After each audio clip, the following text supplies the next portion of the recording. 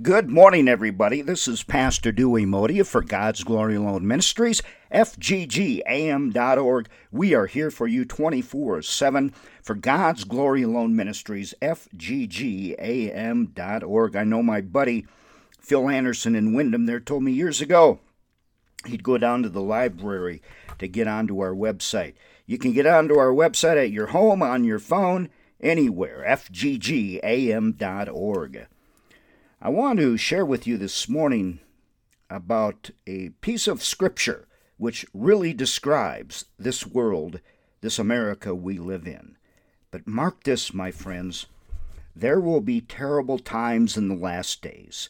People will be lovers of themselves, lovers of money, boastful, proud, abusive, disobedient to their parents, ungrateful, unholy, without love, unforgiving, slanderous, without self-control, brutal, not lovers of the good, treacherous, rash, conceited, lovers of pleasure rather than lovers of God, having a form of godliness, but denying its power.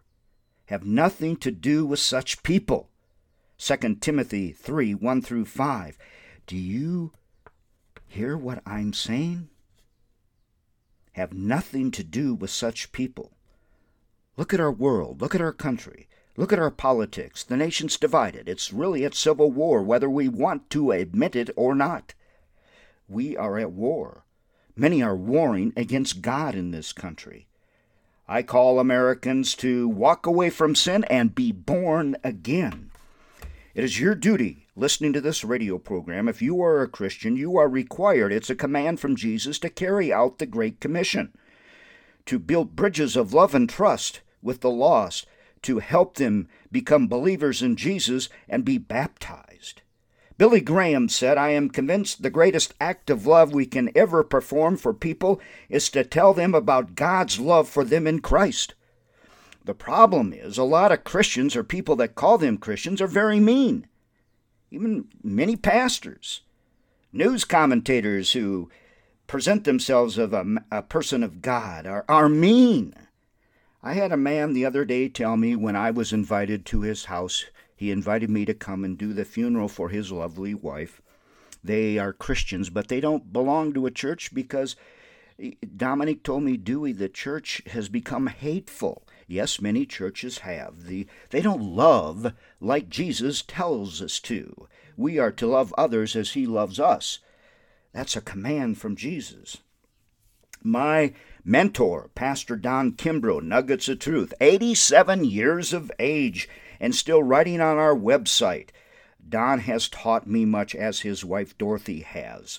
I met them years ago, about 19, when I was manager of KKIM Radio. That was about 19 years ago when I met them. Jesus said, for the Son of Man came to seek and save what was lost. You hear that? For the Son of Man came to seek and save what was lost. Luke 19:10. A commission which has now been given to us. Matthew 28:19-20. Please read that. Matthew 28:19-20. If God says it's up to you and me now, how are we doing? How are you doing in carrying out the Great Commission? When you go to the bank, the supermarket, the post office, wherever you are you always sharing Jesus? Sharon and I are. It's our calling from God. All of us are called to share Jesus, not just pastors. We go to Smith's supermarket and we have a ball for Jesus, the joy of Jesus in loving on people and building bridges of love and trust. Folks, we are in very, very dark days. Many have, they're blinded or they cannot see what is happening here. Take a biblical worldview. The sad thing is only 4% of Americans have a biblical worldview. Do you have a biblical worldview or a political worldview or a nothing noise view? So many people are all noisy and all messed up. Jesus is the only answer for the world, for America. We're living in terrible and dangerous times. It's not the time to abandon Jesus. It's not the time to abandon the church. Continue on, Christians. Onward, Christian soldiers, in the love of Jesus. God bless you all.